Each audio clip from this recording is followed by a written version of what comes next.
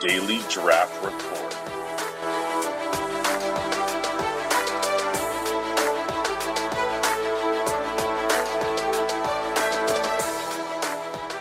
Set your DVR to record now. Good morning, everybody. This is your Daily Draft Report, daily dose of prospect information for the NFL Draft, brought to you by Campus to Canton. Tonight's prospect is a very polarizing one. Some people have him as quarterback 1, all the way down to quarterback 7, 8, 9, 10. I mean, everybody's all over the place on this guy. Desmond Ridder, Cincinnati senior quarterback, 6'4", 215 pounds. I wanted to bring on co-creator of Campus to Canton, Matt Burning. How you doing tonight, Matt? I'm doing fantastic. Thank you for having me on, Dwight. Absolutely, man. You know what I was thinking as I was looking at this recruiting profile picture, and he kind of looks like Jordan Raines, doesn't he? He does a little bit, you know. I don't know about the game part of it. No, he doesn't like college football. He doesn't like us Debbie guys. So no, not at all. Recruiting profile of Desmond Ridder. He came from Louisville, Kentucky, class of 2017, which seems like so long ago. He was a three-star quarterback, the 1,657th player in the class, and only really had one offer, and that was Cincinnati. Thankfully, that's where he ended up because he was pretty damn good at Cincinnati. He hit the ground running as a freshman, with over 2,000 passing yards, 20 touchdowns, only 5 interceptions as a freshman. Pretty amazing. Kind of built on that every year. Each year was pretty close to the same, although this year, except for last year. Last year he had 600 yards rushing and 12 touchdowns. That was kind of a little bit of an anomaly, the 12 rushing touchdowns at least. This year he had 3,300 passing yards, 30 touchdowns, 8 interceptions, added another 400 on the ground almost, 6 more touchdowns. And in each of 2020 and 2021, he was the American Athletic Conference Offensive Player of the Year. So he's pretty well decorated. So, Matt, let's get into the meat and potatoes here. What traits and attributes does Ridder possess that you think will make him a successful NFL quarterback? Well, for one, he has very good arm strength. When I rate my quarterbacks, I tend to do it in like a grading of 5, and he came in at a 4.2 for me. I obviously, the other part of his arm is not there, which we can discuss in a minute, but he does have really good arm strength. I think he displays really great velocity on a lot of his throws, especially to the short and intermediate area, and he can hit all 3 levels of the field fairly easily. And then obviously his second reaction plays as well. He can make plays with his legs, whether it's to buy time or to just get rushing yards. You mentioned earlier some of the yards he had, 500, 600, 500, and 355 in this last year. He moves a lot better than I think people give him credit for. It's probably because of how tall he is. He moves a little bit. He's got that long stride, so he eats up yards. But he is a very mobile quarterback, and we've seen recently in the NFL that matters, that those guys, when they have a second reaction ability or they're able to get out of the pocket and get yards with their legs, that matters for the NFL. And I do think that's a big part of his game as well. And there's a lot of talk about how great of a leader he was at Cincinnati. I think that matters going into the NFL. Overall, he's a very experienced player. One thing that I've noticed in watching a lot of his film lately, I just did a video for him on our YouTube channel, is he's very good, it seems like, at diagnosing defenses as well. If you watch and go listen to interviews that Luke Fickell has given, the head coach at Cincinnati, he talks about Desmond Ridder is the only player he has had in his tenure that has actually gone in and sat down in installment meetings and like actually talked about what he wants installed in the offense and doing things. Like, he's very involved and was very involved in his senior year in doing this. So I think that speaks to how smart he is when it comes to the actual game as well, the college game, and then eventually I would assume the NFL game as well, just how well he understands offense. That is an underrated attribute of his game. You can tell how smart he is. I love listening to his interviews and everything. He's very poised. You can tell he's got a good head on his shoulder. I'm really curious to see what he does this week. I guess he didn't have too great of a day today is what I heard. But, yeah, I mean, it's just the first day. But I like he's very confident. You know, he sees the field. One thing that's underrated is how athletic he is. I mean, he did make the Bruce Feldman's College Freaks list, which just seems like everybody I've been talking about lately has been on. He reportedly ran a 4.55 40 and a 4.0 shuttle, a 36-inch vert, 10'8" broad jump at 6'4". I mean, that's crazy athleticism for that size. Yeah. So, but then, like you said, he's got the arm that can do every throw. He drives the ball, can zips it around. You know, he seems like his touch is getting better. So there's a lot to like about Ridder, and I really don't. You know, I think the level of the competition is probably the biggest thing. So what other things do you see that could hold him back from being successful? Yeah, I mean, the lack of real competition is the big one, right? Everybody points to that Alabama game this year in the playoffs. Now, I still say that game is not as bad as he gets kind of hit on. If you go back and watch that game, there was multiple times in crucial third down situations where he hit his wide receivers right in the hands and they dropped it, including one that was a touchdown that would have made that. I believe it was going to be like a 10-point game at the time where he dropped it in the bucket. I believe it was I can't remember the kid's name now off the top of my head, but it was number 21. Dropped it in the bucket corner of the end zone. He just dropped it. It was definitely a tough catch, but the ball was in his hands. You've got to catch that.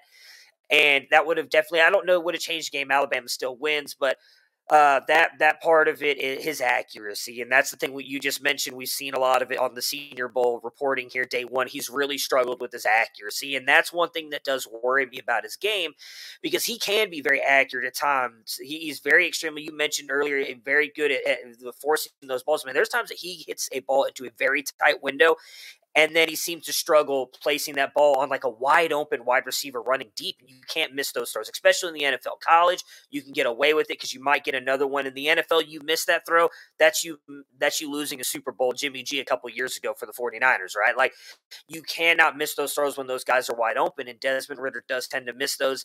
The other thing that I do worry a little bit about is his pocket poise. He does seem to kind of get a little bit of that happy feet typically in big games when he's getting a lot of pressure on him, and that's when his mechanics start to fall apart. He starts to fall back onto his back foot. He starts to get a little bit of the happy feet really toesy in the pocket, and that's when his mechanics really kind of go awry, and he messes up, and you're not going to have that perfect protection a lot of times in the NFL, especially when you get those blitzes and everything coming at you. So the kind of lack of pocket poise and accuracy are probably the two biggest knocks on him, and accuracy being the biggest one, because you need your quarterback to be accurate, especially at the NFL level, to be successful.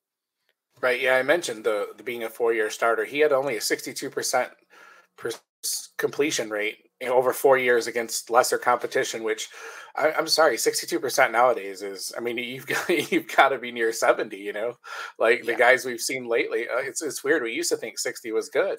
Yeah, those are the exact same things that I noticed too, is the accuracy, and he sometimes takes too many sacks, and his touch is getting better, but it's still not perfect. And yeah, his ability to read defenses, blitzes as they happen, are things that it's going to be so much faster. Same things I noticed. All right. So as far as draft projections, the NFL mock draft database is freaking hilarious, man. These are all mock drafts over the last week. 26 to the Titans, 18 to the Saints, 31 to the Lions, 13 to Cleveland, 9 to Denver. Like, who are writing these? Like, the 9 to Denver is actually Pro Football Focus, PFF. Anyways, that makes a little sense. Yeah, it kind of makes sense. So 27 of the Bucks as of yesterday. So I'm going to put that. Who knows? So Matt, is there anywhere you'd like to see him go, or any of those situations you think would be really good for him? I don't know that he gets drafted in the first round. I've been one of his biggest supporters for the past couple seasons, but I don't know that he's a first round quarterback. It's kind of what I've always said. I think he's a second round quarterback, because if he can develop, I think he can be a starter. I'm not going to say, if we look at this from a fantasy side of things, I'm never going to tell you he's going to be a QB1. One place I would like to see him go, and it's a place I've seen him mocked a couple times in the second round, is to the Washington football team. Now, I'm not trying to compare him to this player, because he does not have the ceiling of a Cam Newton. But I think if you look at what Cam Newton dealt with accuracy-wise and maybe some of the pocket stuff coming out of college, I think you can apply that to Ridder. And we saw what Turner and Ron Rivera were able to do for Cam Newton in Carolina.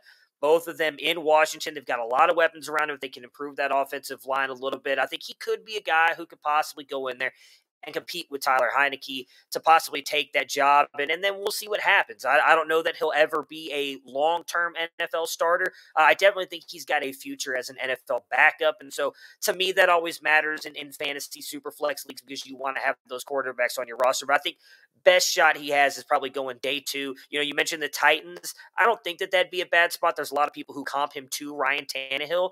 So if he were to go to the Titans and say, I don't know, the Titans fans would love that, because if Ryan Tannehill goes down and you're bringing in another Ryan Tannehill behind him, they probably wouldn't be that excited about that. But it would make sense on the fact that a lot of people seem to comp him to Ryan Tannehill. Right. I think the only thing that worries me about Washington was they might want to rush him in right away. and I think he really is going to need to sit.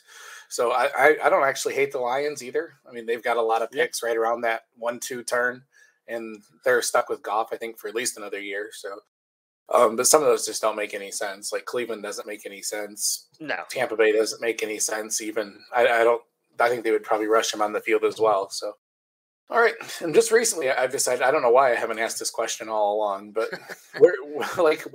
as far as fantasy, if I like doing, some people are, I've seen a movement on Twitter more of doing your rookie drafts before the actual draft. And I kind of like it, but I like both ways. I see so like if you had a rookie draft today, 12 team Superflex tight end premium, where would you think Ritter would fall without knowing landing spot? I would say he's probably a late second, early third pick would be my guess. It's hard to tell because you just mentioned there's some people in not just this community, but in the NFL community who have him, as you mentioned, like a top 3 quarterback. So if you have someone, they're probably going to take him sooner than that. I would, if I'm in a draft and he's on the board late second, I would probably take him because, again, I do think he's got traits that could make him a starting quarterback, and that matters, especially as you just mentioned in Superflex. I know some people don't really care about guys who could be QB2s or 3s, but at the end of the day, in my opinion, those guys matter. So late round 2, I would probably be willing to pull the trigger on him anywhere from that 9 to 12 pick, depending obviously on who's on the board. But at that point, I think probably most of the top RBs, wide receivers, and quarterbacks are gone. So I'd feel comfortable taking him there. Yeah, that's what I was thinking. That'll be past the top 5 or 6 running backs, 8 to 10 tight, wide receivers, a couple quarterbacks. So yeah, I think late second's probably the sweet spot for Desmond. So, all right, Matt, tell everybody where they can. Thank you very much for coming on, by the way, and tell everybody where they can find you on Twitter and what you are working on these days.